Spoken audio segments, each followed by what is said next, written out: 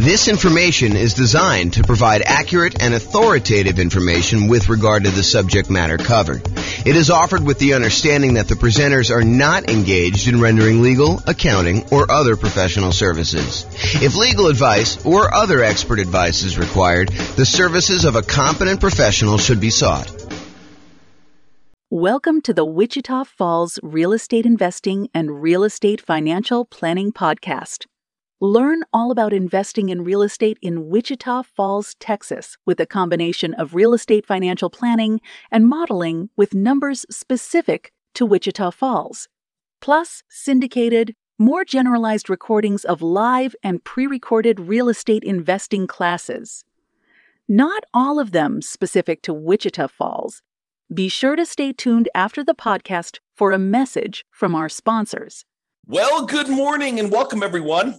I am your host, James Orr, and this is another very short, I anticipate, episode of the kind of podcast series we've been doing for buying a property in the next 90 days when prices are high, interest rates are high, and rents are up, but not quite enough to counteract the higher prices and higher interest rates. And today's class is on something that we've mentioned quite a bit. We've sort of talked about sort of not comprehensively, but it's the idea of all the different ways to pay for private mortgage insurance. We're calling it the 3 strategies to pay private mortgage insurance. Now, remember, in most cases, a lender's going to want you to put 20% down. And you may want to say to them, hey, listen, I know you want me to put 20% down. However, I would really prefer, if I'm going to invest in real estate, to put less than 20% down.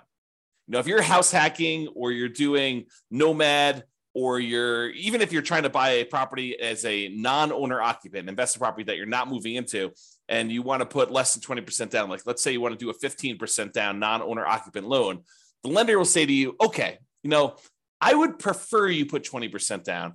However, if you insist on putting less than 20% down, I might be willing to make the loan for you under certain conditions. So for doing a non-owner occupant, they may go down to 15% down instead of 20% down. For the nomad or house hacking one, you could buy those with nothing, no percent down, nothing percent down. You could buy it with 0% down, like a USDA loan or a VA loan, as long as you're moving into the property and you qualify for those loan programs. One of them is for rural properties, the USDA loan. The other one is for people that have VA benefits, the VA loan. But you could also buy with 3.5% down, the FHA loan. And that's one of the easier loans to qualify for from a credit score perspective. And you could also use the FHA loan to buy duplexes, triplexes, and fourplexes in addition to single family homes. So that's a very attractive loan program a lot of time for house hackers and for nomads who are like trying to buy properties. But then a lot of times you may want to buy these kind of like low down programs, like a 5% down conventional loan, or if you're buying your first property, maybe a 3% down conventional loan program. And from time to time, they'll come out with different pro loan programs. Like for a while, there was a 1% down conventional loan program, which I don't think is available anymore as of the time of this recording, which is May 23rd, 2023. But if you're going to go and you're going to put less than 20% down, the lender may say to you, look, okay, I'm willing to do that for you. However, I'm probably going to give you a higher interest rate than what you do if you put 20% down. There's a little bit of risk to me, so I'm going to charge you a higher interest rate. And in addition to that, because I don't feel protected if you stop paying, if you default on the loan and I need to go foreclose on you, take possession of the property and resell it to get all my money back, I am going to insist that you go to this third-party insurance company and you're going to pay them a fee in order to insure me in case you default. And they will protect me up to a certain amount on the property in case I need to foreclose on you and I need to sell it and I don't get all my money back. Okay. And so they may say to you, look, we're willing to do this. It's less than ideal for us. So we're going to charge you a slightly higher interest rate. We are going to insist that you pay this third-party company, a private mortgage insurance company, in order to insure us in case you default. Okay. So how do you pay this third-party company? It's not the lender.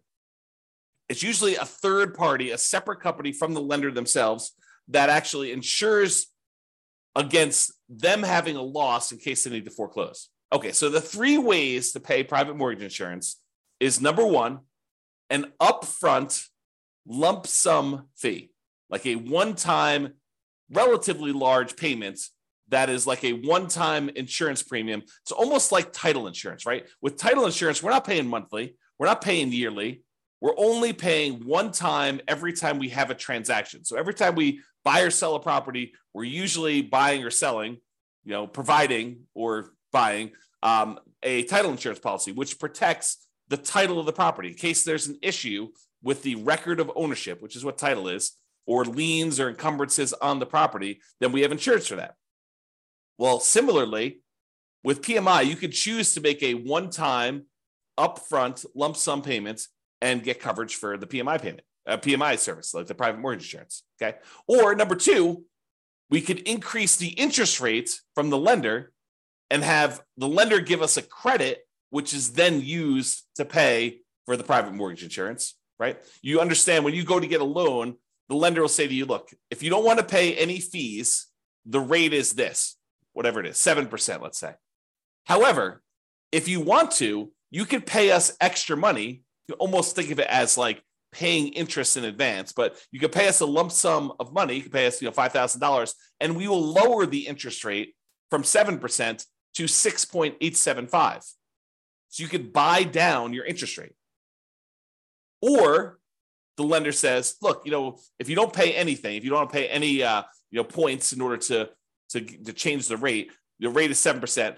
But if you want to, if you voluntarily take a higher interest rate, we will actually give you some money. We'll give you a credit that you can use to cover some of your closing costs. And so the lender says, look, if you voluntarily take 7.125, we will pay you $4,000. So it works in both directions. Now, you can't do this and say, okay, I'll take 17%, you give me $120,000. Doesn't work to that extreme. There's limits as to how high you can go in both directions. You can't buy it down to zero, okay? So you can buy this thing down a little bit. You can pay a little bit of money. You can buy it down, in some cases, half point, a point. You might be able to get a credit for a little bit. There are limitations usually on a loan as to how much you can do there. So you can choose to voluntarily tell the lender, look, I don't want 7%. If you give me 7.25 or 7.375, then you could pay the private mortgage insurance from the credit you're giving me. And so it's sort of like a, in quotes, lender paid private mortgage insurance because the lender is paying it for you and they're baking it into the rate. They're baking it into the mortgage interest rate, right? You're voluntarily taking a higher interest rate in exchange for not having to pay PMI. Another way of thinking about it. Okay. Or the third way is you could pay a monthly private mortgage insurance premium to the private mortgage insurance company via your escrow, and that could cover you for your insurance. Now, and sometimes there are combinations of these. You may have an upfront premium and a monthly premium. For example, with FHA loans, there's an upfront mortgage insurance premium and a monthly mortgage insurance premium. Okay. Now let's look at each one of these to kind of go through a little detail. And we're going to talk about the pros and cons of each because there are some significant advantages to doing one way or another. And depending on what you're trying to accomplish and what your plans are with the property, you may want to do one versus another. Okay. So let's talk about that upfront lump sum PMI fee where you just pay one big chunk all at once, one time when you acquire the property. So you pay that one time upfront lump sum payment for private mortgage insurance instead of paying it monthly. So what are some of the benefits of doing it that way? Well, number one is you don't have to worry about the loan to value of the property and when private mortgage insurance drops off. So with the other payments, the other types of private mortgage insurance options, like the monthly one, in some cases, FHA being an exception, where FHA, depending on how much you put down, doesn't go away ever. But with conventional financing, when you decide to pay a monthly private mortgage insurance payment, after a certain point, when the property value gets to the point where your loan balance is less than 80% of the value of the property, when you get to an 80% loan to value, in other words, then you can request to have that private mortgage insurance removed and you no longer have to pay the monthly fee. Well, if you choose to do the upfront lump sum payment, you don't have to worry about all that. Well, is my property value high enough Is my loan paid down enough? Am I really at 80% loan to value?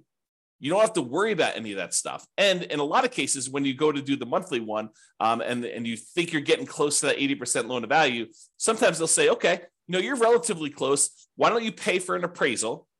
$800, $600, $1,000, depending on when you get it, who's doing it, all that other stuff. But it might cost you, I don't know, somewhere between $500 and $1,000 probably in order to have an appraisal done to prove to the lender that you are at that 80% loan to value to request to have that monthly PMI removed. Well, if you do the upfront lump sum PMI payment, you don't have to worry about the appraisal. So you can almost subtract off whatever it is, $500 to $1,000 off the cost of the PMI payment, because you probably have to pay that in order to have it removed if you're thinking about doing it aggressively.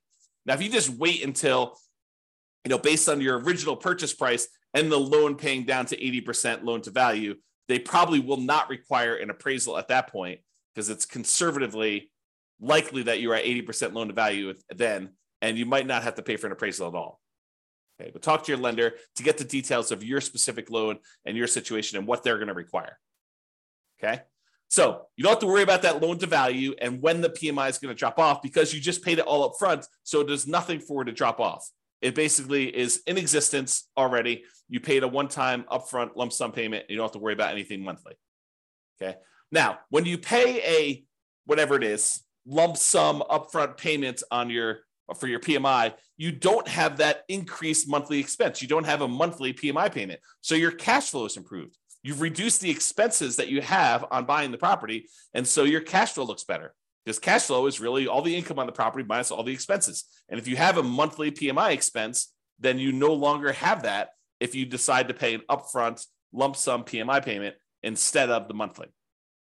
So if we know how much we're saving each month by not having to make a monthly PMI payment, and we know approximately how long that will last for, if we estimate, property values are going up around this, and that's a reasonable number to expect into the future, and my loan is paying down this amount in the first year, and this amount in the second year, and we can look at in the future and figure out when we would get to that 80% loan to value.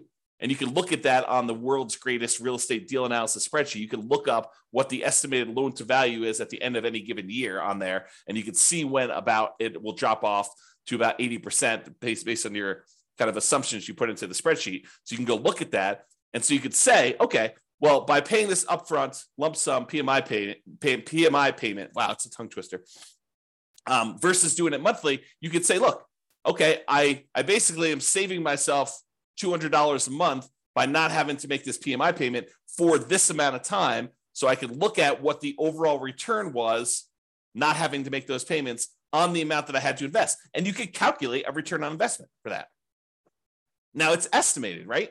Because we really don't know until the future actually happens when the PMI, if you were paying it monthly, would drop off.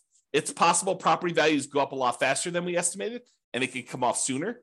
It's possible that property values do not go up, that they go down, and that we have that PMI on there longer than we expected. So we're really doing an estimated calculation as to whether or not we should do this upfront lump sum payment and what the return is going to be on that by how long we might possibly have the monthly one. Okay. And it might be, when you're thinking about this, you calculate your return on investment for doing the upfront lump sum one, and based on not having to make those monthly payments, it might be better from a return on investment or cash flow perspective by taking the same money and instead using it for additional down payments and or buying down your interest rate. So when you look at these calculations, you say, okay, look, I've got an extra $10,000 sitting on the sideline, right? I've got all the down payment I need to do the deal. I've got my negative cash flow set aside. I got my reserves set aside. I'm all ready to go. However, I've got this extra 10K.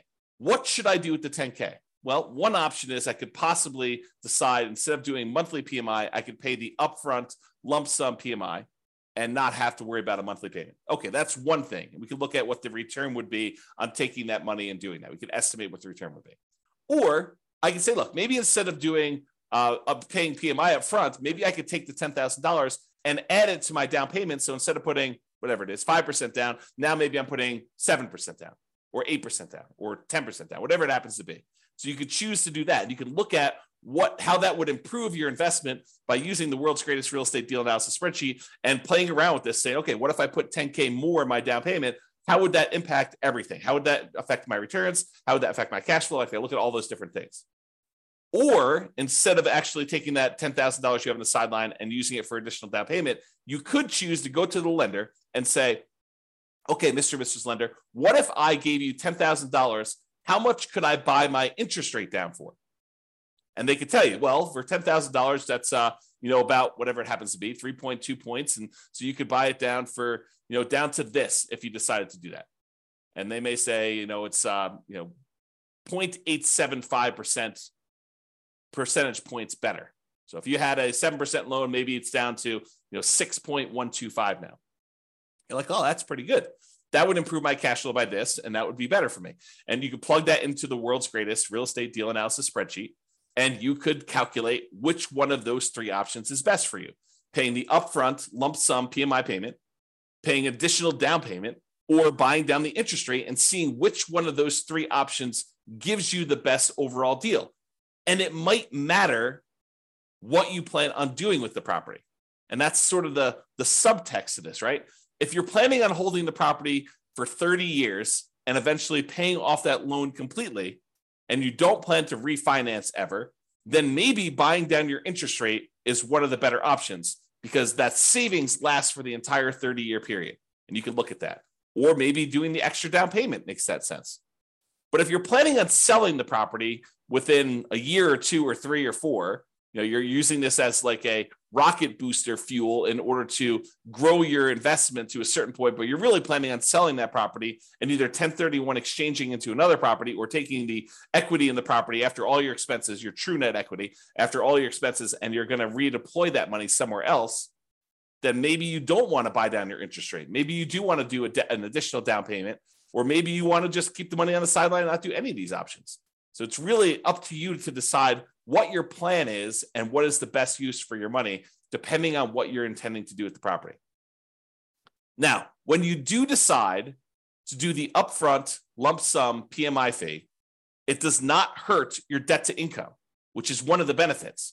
So instead of choosing to have this extra monthly fee on there, the monthly PMI version, which would impact your debt to income, when you go to calculate and qualify for the next loan or even this loan, it is going to impact what your debt to income ratio is for buying the property.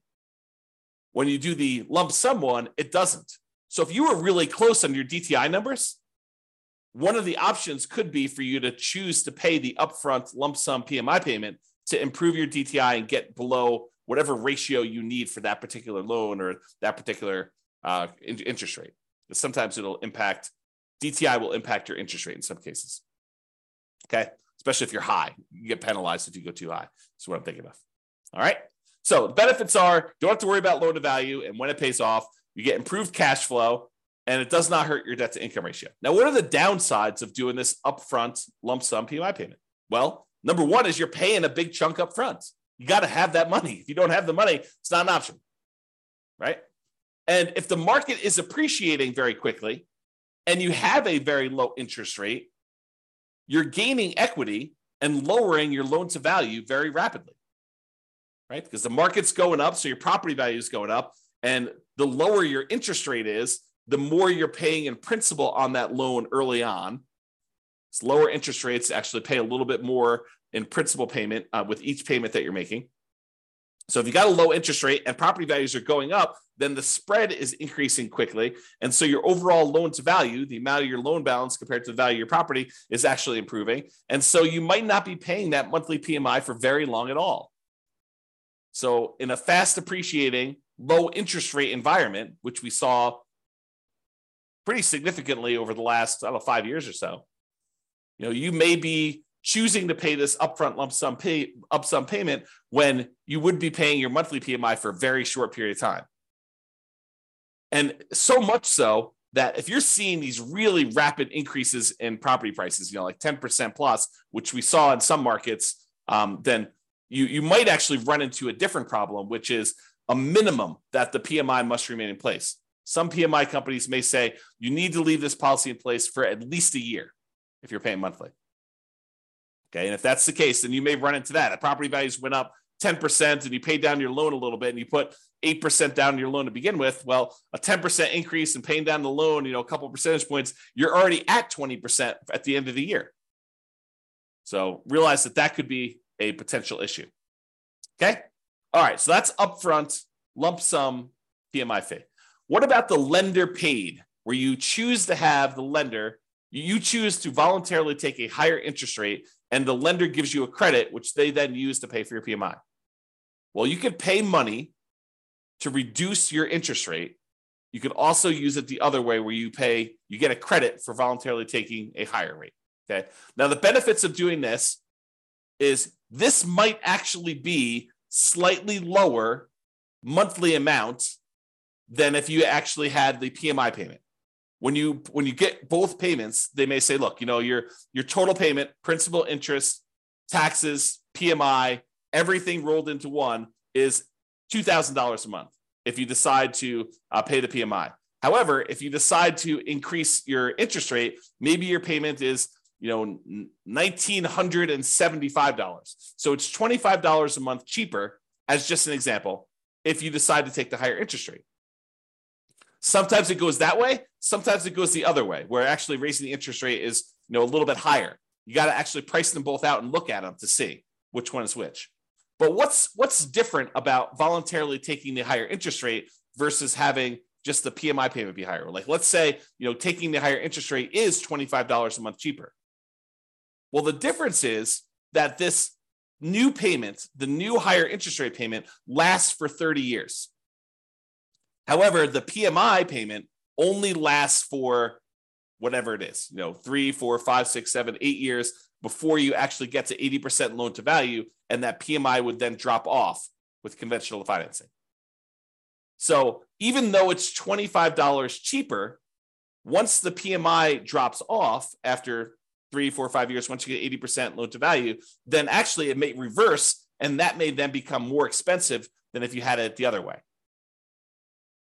So you got to be really careful about choosing to take the higher interest rate if you plan on holding the property for a long period of time, because in a lot of cases, it may be worthwhile for you to pay the slightly higher monthly PMI version, knowing that after a few years, when you get to 80% loan to value and you pay for the appraisal and all that other stuff, and the lender says, okay, yep, you're below 80% loan to value, I will now remove your monthly PMI payment, and your payment actually goes down by whatever your PMI payment was, $100 or $200 a month. And at that point, it's probably cheaper than what it would have been if the interest rate if you took it in the interest rate.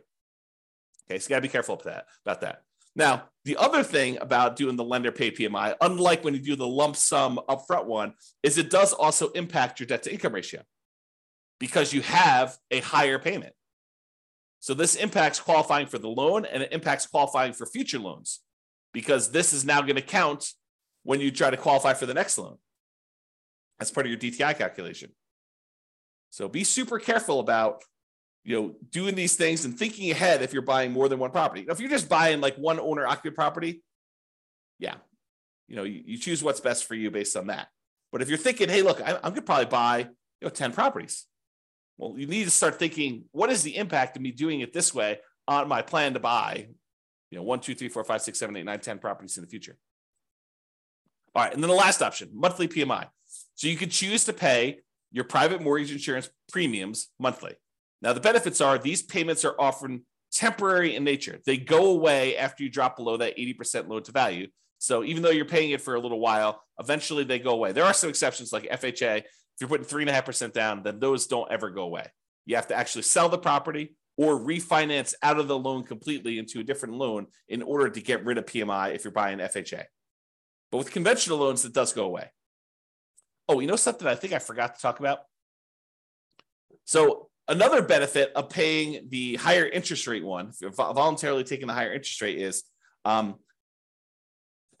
there may be some tax benefits to doing this because the interest on loans is tax deductible. However, listen very carefully to this. The overwhelming majority of taxpayers are choosing to take the standard deduction, and so this will not come into play for you if you're doing this for owner-occupant properties. If you're using it for investment properties, then for rental properties, both interest and insurance are both expenses on the property. And so it doesn't matter whether you're doing it as a monthly payment, a PMI, or you're taking it as a higher interest rate. All right. So realize that, if you're an owner occupant, insurance is not tax deductible, as far as I know. I'm not an expert on taxes. Verify this with your CPA.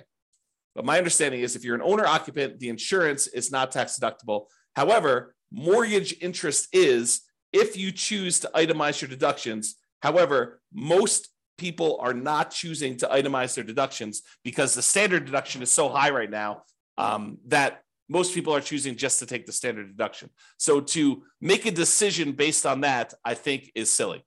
You don't want to, what is the saying, the dog wagging the tail wagging the dog? You don't make decisions for tax savings, right? You make decisions and then you look at the tax kind of implications of that and you see if you could live with those. But it's not like you're optimizing, you're not choosing your investments based just on taxation. All right, so think that through. Okay. All right. So back to the monthly PMI one. So the benefits are these payments are often temporary in nature. They go away after you drop below 80% loan to value. The downsides of doing monthly PMI is these can hurt cash flow. Unlike when you do the lump sum upfront payment, when you do monthly, it actually impacts your cash flow. And it impacts cash flow early on, especially when it is harder than ever to generate cash flow, right? Cash flow tends to improve the longer you hold a property. The longer you own a property, that payment, the principal and interest part of payment is fixed, even though taxes and insurance and other things are going up over time. Rents are also tending to go up over time. And so the longer you tend to own a property, the better the cash flow on the property tends to be. So it's usually hardest earliest on when you first buy a property. And so that's when you have this monthly PMI payment, which is when it's hardest to get cash flow. And that's when it hurts the most. So that's the trick. Another downside is it does also impact that debt to income ratio when you're qualifying for your loan, and especially when you're qualifying for your next loans, at least until it drops off. So when we think about comparing monthly PMI to taking the higher interest rate, at least the monthly PMI option, except for FHA loans, is going to drop off after some point. And then that DTI will be improved and it won't impact you anymore. But if you do the higher interest rate, that lasts for 30 years or until you pay off the loan. So that's harder. All right. So in conclusion, lenders prefer you to put 20% down. If you insist on putting less than 20% down, they may opt to make you pay they may opt to make the loan, but might require you to purchase third-party insurance to protect them in case you default. This third-party insurance is called private mortgage insurance. It protects the lender against you defaulting. You pay for it to protect the lender because they would rather you put 20% down. You are insisting on putting less than 20% down. They're saying, okay, you twisted my arm. I will make you the loan. However, you need to actually protect me in case you default. Now, when you get your loan, you can often choose which way you prefer to address putting less than 20% down and paying PMI. You could do this upfront lump sum payments. You could choose to voluntarily take a higher interest rate to get a credit to have the lender pay for PMI, or you could choose to pay the PMI payments monthly. And each has its own pros and cons, which we've discussed. And really, it depends on what you plan on doing with the property as to which you should do. And a good lender, and to a lesser degree, less likely, a good real estate agent should be able to talk to you about pros and cons and how this might work for you. Okay? And which choice you should make based on your plan. All right, so that's all I got for you. Hopefully you enjoyed this class. Now you've got a full understanding of the three different options for paying PMI and how this all works. Have a great day, everybody. Bye-bye for now. With home prices up, mortgage interest rates up, and rents up, but not quite enough to counteract the higher prices and interest rates, cash flow on rental properties in Wichita Falls is harder than ever. Book a call with the Real Estate Financial Planner to apply our proprietary 88 strategies to improve cash flow on your rentals. See the show notes for a link to schedule your call and improve your cash flow today. If you're a real estate agent, lender, or professional in Wichita Falls that wants to help our real estate investor listeners, consider reaching out to learn about collaboration opportunities with this podcast. We'd love to add more value to our listeners by having you assist our investors buy, sell, and finance their real estate investments. See the show notes to schedule a call to discuss collaboration opportunities